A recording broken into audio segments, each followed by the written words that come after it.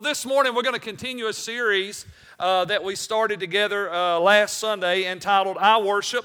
And we began talking about how do we release the power of praise and worship. I believe there's power in praise and worship. How about you? I believe that when the people of God come together and we begin to praise God and worship God and celebrate who He is, that unbelievable, amazing things really do begin to happen as a result of that. And so last Sunday we kind of started talking about the praise side of praise and worship. And Hebrews chapter 13 verse 15 says, "Therefore let us offer through Jesus a continual sacrifice." Y'all say continual. Continual sacrifice of praise to God. How many know praise shouldn't just happen at church, right? Praise should happen continually. Every day of our life, we should be engaged in a continual offering of praise to God, celebrating and proclaiming our allegiance to His name. So I hope, here's my prayer, and I'm going to adjust this so I don't spit so loud maybe, Kevin. There I am again, right? I don't like to hear me breathe. I like to breathe, I just don't like to hear me breathe. I hope that this morning as we worship the Lord, as we praise God, I hope that you did not shout louder yesterday for your team than you shouted this morning for Jesus. I hope when Alabama scored that first touchdown, you didn't scream at your TV louder than you screamed this morning shouting for Jesus. Amen?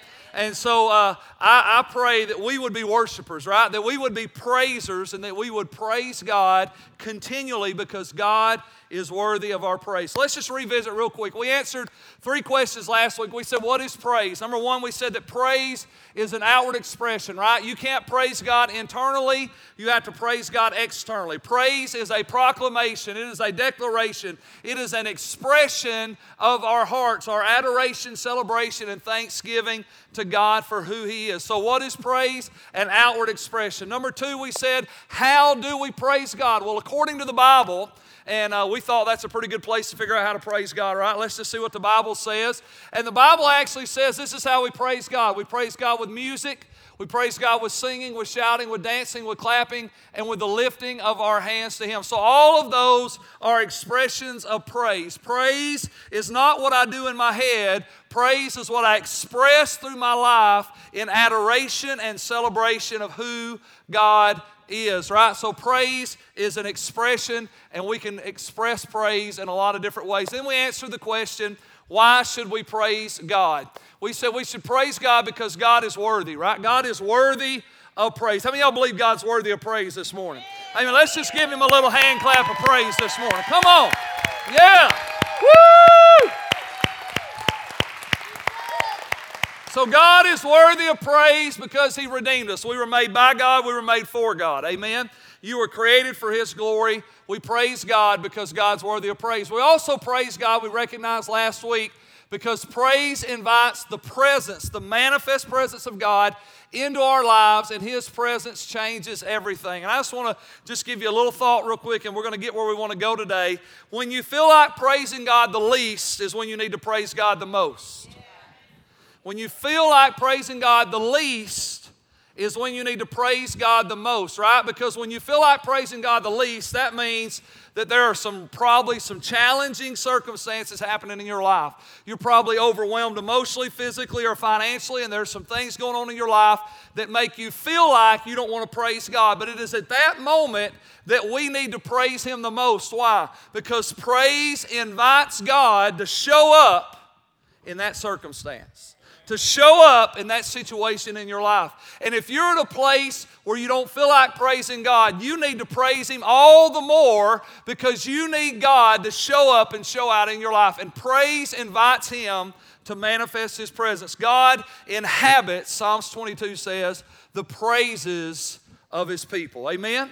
So today we're going to talk about worship. And I'm going to give you a definition of worship just straight out of the Bible. As a matter of fact, there are about 5 English words that we use that biblically or accurately describe what the Bible calls worship. Now for us, most people, if you would ask most Christians, especially in the American church, what's the difference between praise and worship? Most people would say praise is the fast songs, right? And worship is the slow songs. Now let's be honest, that's what we would say. Right? I mean, don't you actually, I hear people say that to me all the time. Pastor Keith, I don't like them praise songs that much, but I really like them worship ones.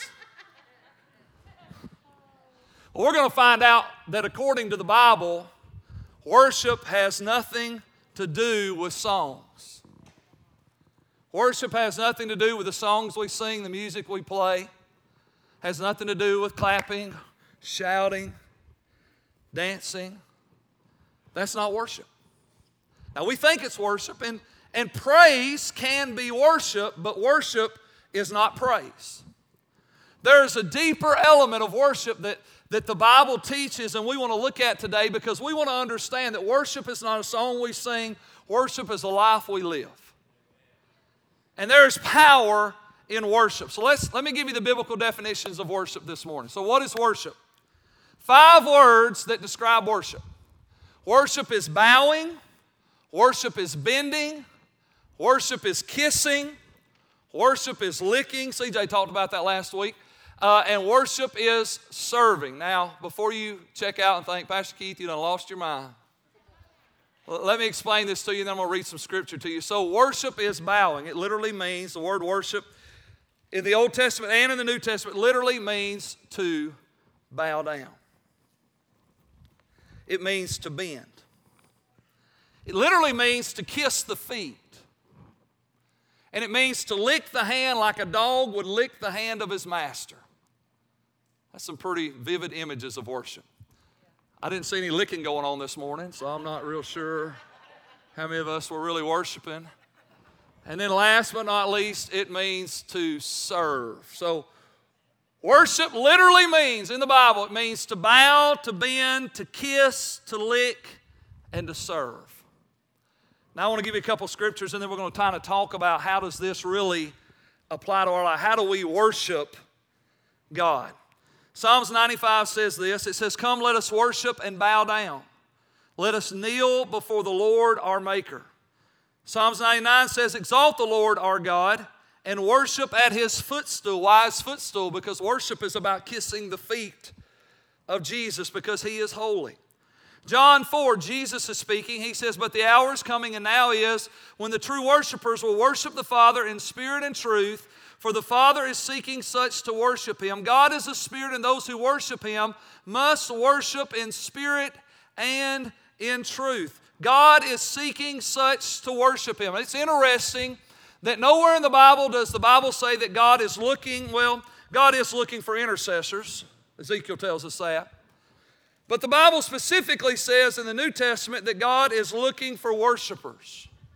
And we're going to see today why that's so important. Why is God looking for worshipers? Why is God looking for worshipers? And we're going to see today why that is so important, because it is worshipers that are going to change the world. I'm just going to tell you, what's it going to take to turn America around? It's going to take believers that are committed to worshiping God in spirit and in truth. Worship changes the world. Amen? And we're going to see that today. Now let's look at our next scripture. I want you to see this. The Gospel of Luke. It's the temptation of Christ, if you're familiar with the story. And the Bible says, "Then the devil took Jesus up and revealed to him all the kingdoms of the world in a moment of time. I will give you the glory of these kingdoms and authority over them," the devil said, "because they are mine to give to anyone I please. I will give it all to you if you will worship me."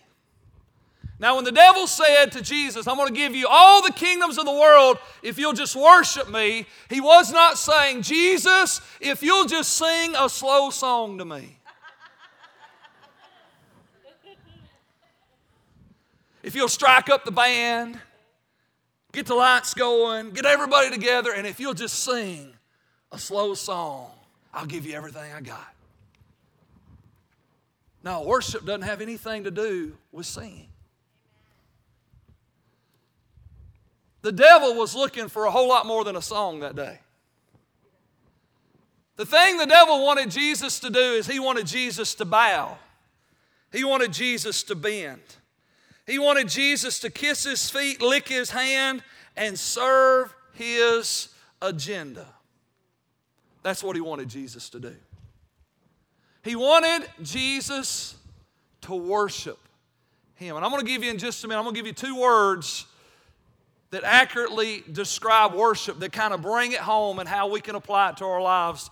But look at the rest of this scripture. But Jesus says, "Get behind me, Satan. For it is written, you shall worship the Lord your God, and Him only you shall serve." Somebody say amen. Amen. So how do we worship God? 2 words, they're on the screen right there. How do we worship God? We worship God by submitting to the authority of God and by serving the purposes of God. What is worship? Worship is submission and service. Think about it. What happens when a person bows, bends, kisses, or licks the hand of another person? You know what they're really doing? All of those actions are acts of submission. If you've ever seen in the Catholic Church, the Pope will do a big tour and he'll walk through the crowd and he'll hold out his hand and people will kiss the hand of the Pope. If you like good fighting movies like I do, you know, there'll be moments in some of the Gladiator or Braveheart movies where whoever the ruling dictator is will say, "If you'll just bow and kiss my hand, we won't have to shed any blood here today." And all the valiant warriors always refuse to bow, right? Why?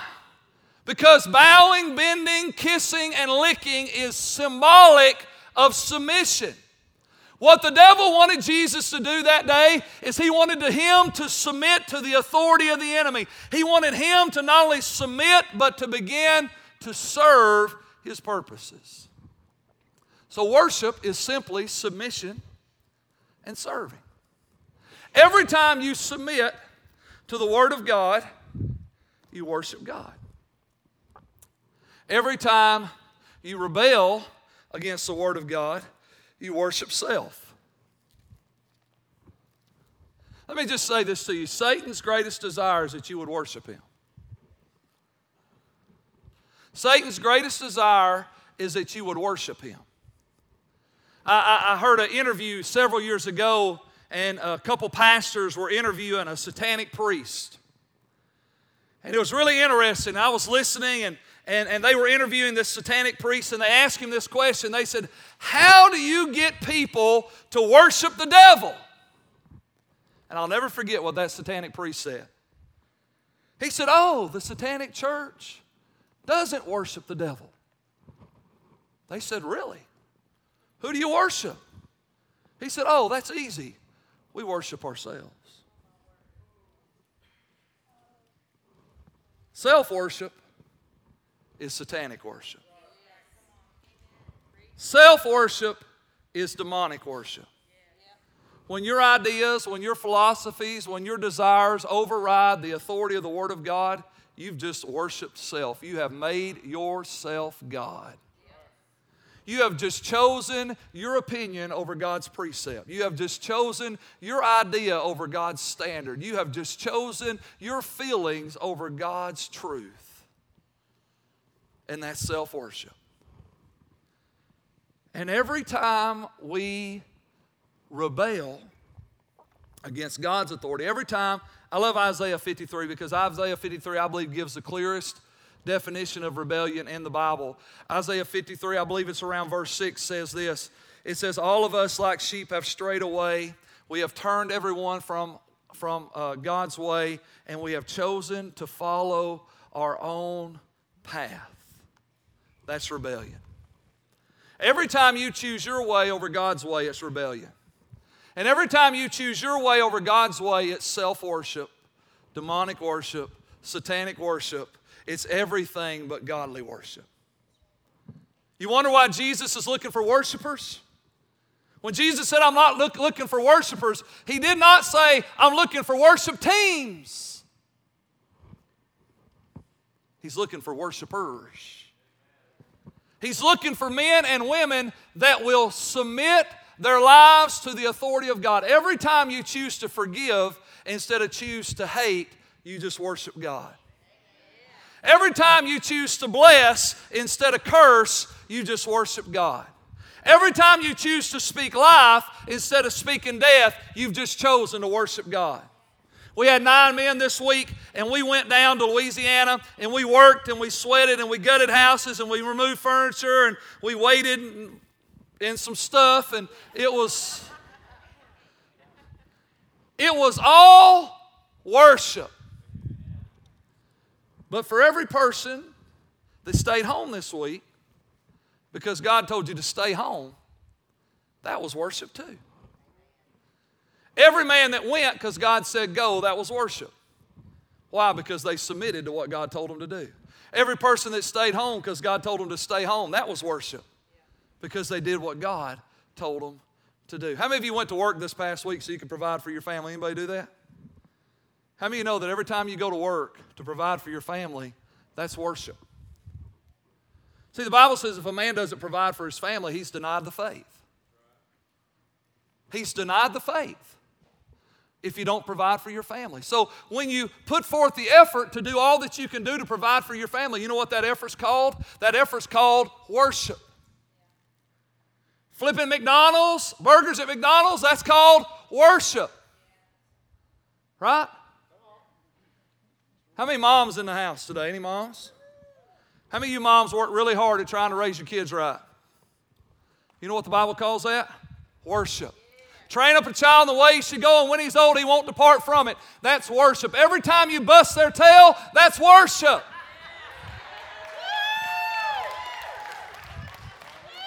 Every time you take their cell phone away, that's worship. Every time you pull the cord on their PlayStation, that's worship. Every time you turn the TV off, that's worship. Why? Because you're training up your children in the way they should go. Because I want you to hear this right now. I meet adults all the time, 50, 60, 70, 80-year-old. And they grew up in a home where there were no rules and there were no regulations and there was no care and there was no confirmation and there was no affirmation and there was no love. And the fruit they're raising almost destroyed them. Because when you don't submit to God's authority, you submit to the enemy's authority. Jesus said, I bring life. He said, the thief brings death. See, that's worship. When you discipline your kids, that's worship. When you love your kids, that's worship. When you affirm your kids, that's worship. That's submitting to the authority of God. When you serve the purposes of God, that's worship. When you tell somebody about Jesus, that's worship. When you pray for somebody that's hurting, that's worship. When you serve somebody that's in need, that's worship. When you treat your neighbor the way you want to be treated, even though they didn't treat you that way, that's worship. When you refuse to be overcome by evil, but instead decide to overcome evil with good, that is worship. That's worship. And that's what God's looking for. God is looking for worshipers. He's looking for people that will submit to His authority and serve His purpose. Every time you submit and every time you serve, you worship. And when you don't, you're not. Well, let me just rephrase it and say it this way. Everybody's worshiping somebody all the time. Everybody's worshiping somebody all the time. You're either worshiping God or you're worshiping self. But everybody's worshiping somebody. Well, I just don't want to do that. Well, if God said do it, do it. Because it's the right thing to do. It's good, it's holy, it's just, it's beneficial, it's profitable for your life. So let's talk about the last point here. Why should we worship? I want to give you kind of 2 key thoughts right here. Why should we worship? So what is worship? How do we worship? Now, why do we worship? Number 1, worship advances the kingdom of God and establishes God's will on the earth. Let's look in Luke chapter 11. Jesus is speaking. He's teaching the disciples to pray, and this is what he says to them. When you pray, say, Our Father in heaven, hallowed be your name, your kingdom come, your will be done on earth as it is in heaven. Let me just say this to you. That prayer will never be answered without worshipers. The only way for God's kingdom to come and God's will to be done on earth as it is in heaven is somebody's got to worship. Somebody's got to submit to God's authority, and somebody's got to serve God's purpose. How many singles in the house? How many single people in the house? Very good. Raise your hand, very proud. One more time, all the singles. Very good. Every time you commit to purity instead of immorality, you worship God. And you know what you do? Every time you do that, you advance God's kingdom. You want to know why there is such a depravity of sexual immorality in our world today? The world is sexually immoral because the church is not worshiping God. I didn't say the church is not singing songs. We got more people singing songs than have ever been singing songs. But our culture is continually demoralizing and shifting toward darkness. Why? Because we come to church and we sing songs, but we go home and we don't worship. See, worship is what you do when you leave this place. Worship is what you do when you get out on Monday morning and Tuesday and Thursday and Friday and Saturday and all through the week. The reality is this: how do we advance the kingdom of God? We advance the kingdom of God through worship. When we submit to His authority and we serve His purposes, guess what happens? God's kingdom comes and God's will is done. And when we don't, then darkness advances. Darkness does not advance because wickedness is great. Darkness advances because the church is not worshiping.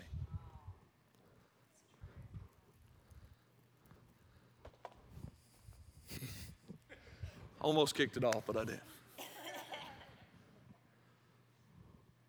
Worship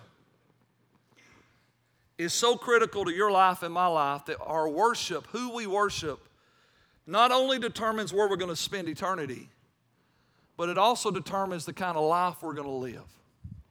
If you want to see God's will done in your family, start worshiping God.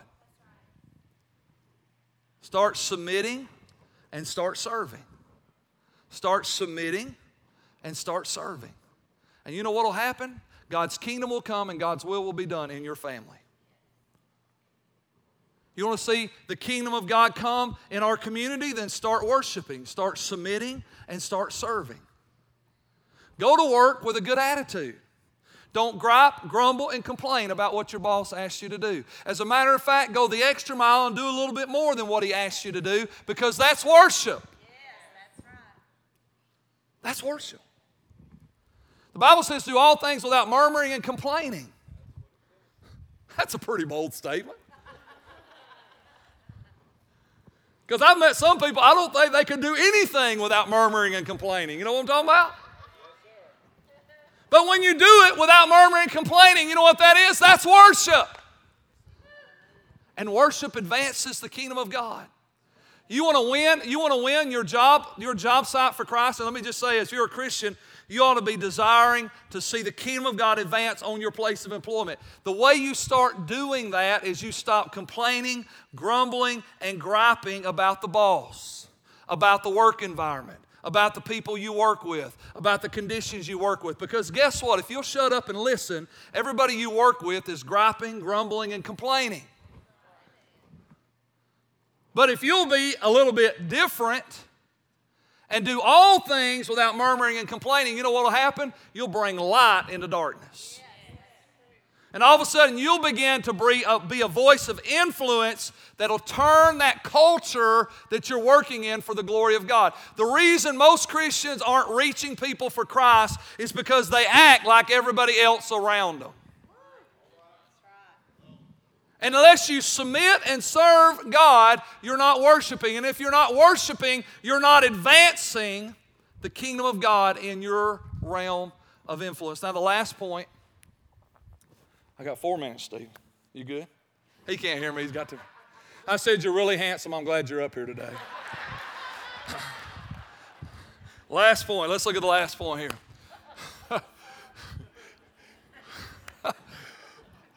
Why do we worship? Because worship unlocks your divine potential and it unlocks your divine purpose. Let's look in Genesis chapter 1.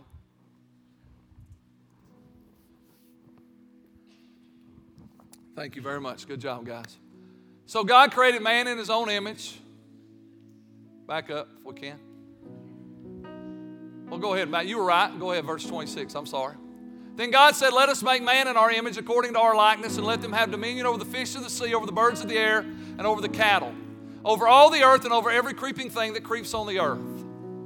So God created man in His own image. In the image of God He created him, male and female He created them, and God blessed them. And God said to them, be fruitful and multiply, fill the earth and subdue it. Have dominion over the fish of the sea, over the birds of the air, and over every living thing that moves on the earth. Then God saw everything that He made. Let's stop right here. And indeed it was very good. So the evening and the morning were the sixth day. Why do you need to worship? Because you were created in the image and likeness of God. And it's only when you submit and serve your Creator will you release and unlock your potential.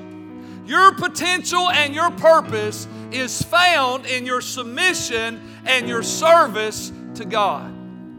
That's the only way. You'll never know your full potential. You'll never discover your divine purpose until you begin to worship God with all your heart, mind, soul, and body. When I submit to His authority and I serve His purposes, you know what happens? It begins to unlock my potential. All of a sudden, I become somebody I've never been before. And I get to do things I've never done before. And I get to go places I've never gone before. And I get to experience things I've never experienced before, all because I made a decision I'm going to be a worshiper. I'm going to submit and I'm going to serve every single day. See, because if Jesus is Lord, He's Lord on Monday just like He is on Sunday. If Jesus is Lord, He's Lord on Saturday just like He is on Sunday, right? If Jesus is Lord, He's Lord of all. And worship is submitting, yes, Lord, and serving the purposes of God. Now, the Bible says when God saw everything that He made, that indeed it was very good. When God made man, God said it was good. I want to read you this because this is literally the Hebrew definition for the word good. So this is what good means. In Genesis 1:31, it means beautiful. It means the best. It means better. It means bountiful, cheerful, at ease, fair, favored, fine, glad, good, gracious, joyful, kind, liked, loved, merry, pleasant, pleasurable, precious, prosperous, ready, sweet, wealthy, full of welfare, and well-favored. When God saw you, and He created me and you in the image and likeness of Himself, God said, you're good. You're good. There is greatness shut up on the inside of you. There is glory shut up on the inside of you. Your life is intended to be good. It's intended to be beautiful. It's intended to be pleasurable. It's intended to be full of favor and grace and mercy and prosperity and wealth. And God's glory and God's favor is intended to be upon your life. I want you to understand, when you worship God, your life becomes good.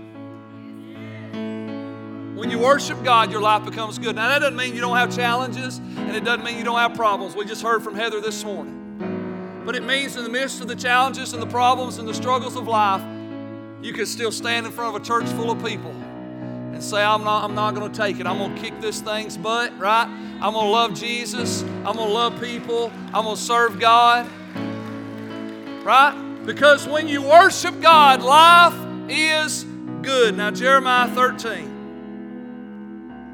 I want to read a few verses to you. The Bible says, this is what the Lord said to me. Go and buy a linen loincloth and put it on, but do not wash it. So I bought the linen loincloth as the Lord directed me, and I put it on. And then the Lord gave me another message. He said, take the linen loincloth you're wearing and go to the Euphrates River and hide it there in a hole in the rocks. So I went and hid it by the Euphrates as the Lord had instructed me. And after a long time, and a long time afterward, the Lord said to me, go back to the Euphrates River and get the loincloth that I told you to hide there. So I went to the Euphrates and dug it up out of the hole where I had hidden it. But now it was rotting and falling apart, and the loincloth was good for nothing. And then I received this message from the Lord. This is what the Lord says. This shows how I will rot away the pride of Judah and Jerusalem. Look at verse 10. He describes the nation of Israel right here. And here's how the nation of Israel is. These wicked people refuse to listen to me. They're not submitted. They stubbornly follow their own desires. They're not submitted. And they worship other gods. Therefore, they will become like this loincloth, good for nothing. If you worship God, your life will be good. If you worship anything else, your life will be good for nothing. And we all know people whose lives have been good for nothing. Right? Everywhere they go, they leave a wake of destruction, devastation, and chaos. Now, their life is not good for nothing, but the life they're living is. God values their life. God wants to redeem your life and my life. God wants to rescue our lives. But I want you to understand, if you worship anything but God, your life will be good for nothing. It won't profit you. It won't profit your family. It won't profit your community. It won't profit the kingdom of God. It won't profit anybody. As a matter of fact, it will be good for nothing. But we have a choice. And it all really comes down to this one thing. Who are you going to worship? If you worship God, your life can be good. Not problem-free, not trial-free, not challenges-free, but it can be good in the midst of the problems. But if you worship anything other than God, your life will end up being good for nothing. Not only will you not enjoy life, the people connected to you won't enjoy their life. Your future children won't enjoy their life. You'll create a havoc of destruction and devastation. And you'll look back on your life and say, you know what, my life's been good for nothing. But here's the good news. God redeems broken lives. And every person in this room has the potential to live a life that is good, that is profitable, that is beneficial, that is influential, that has the power and potential to change not only your life, but other people's lives for the glory of God. Who will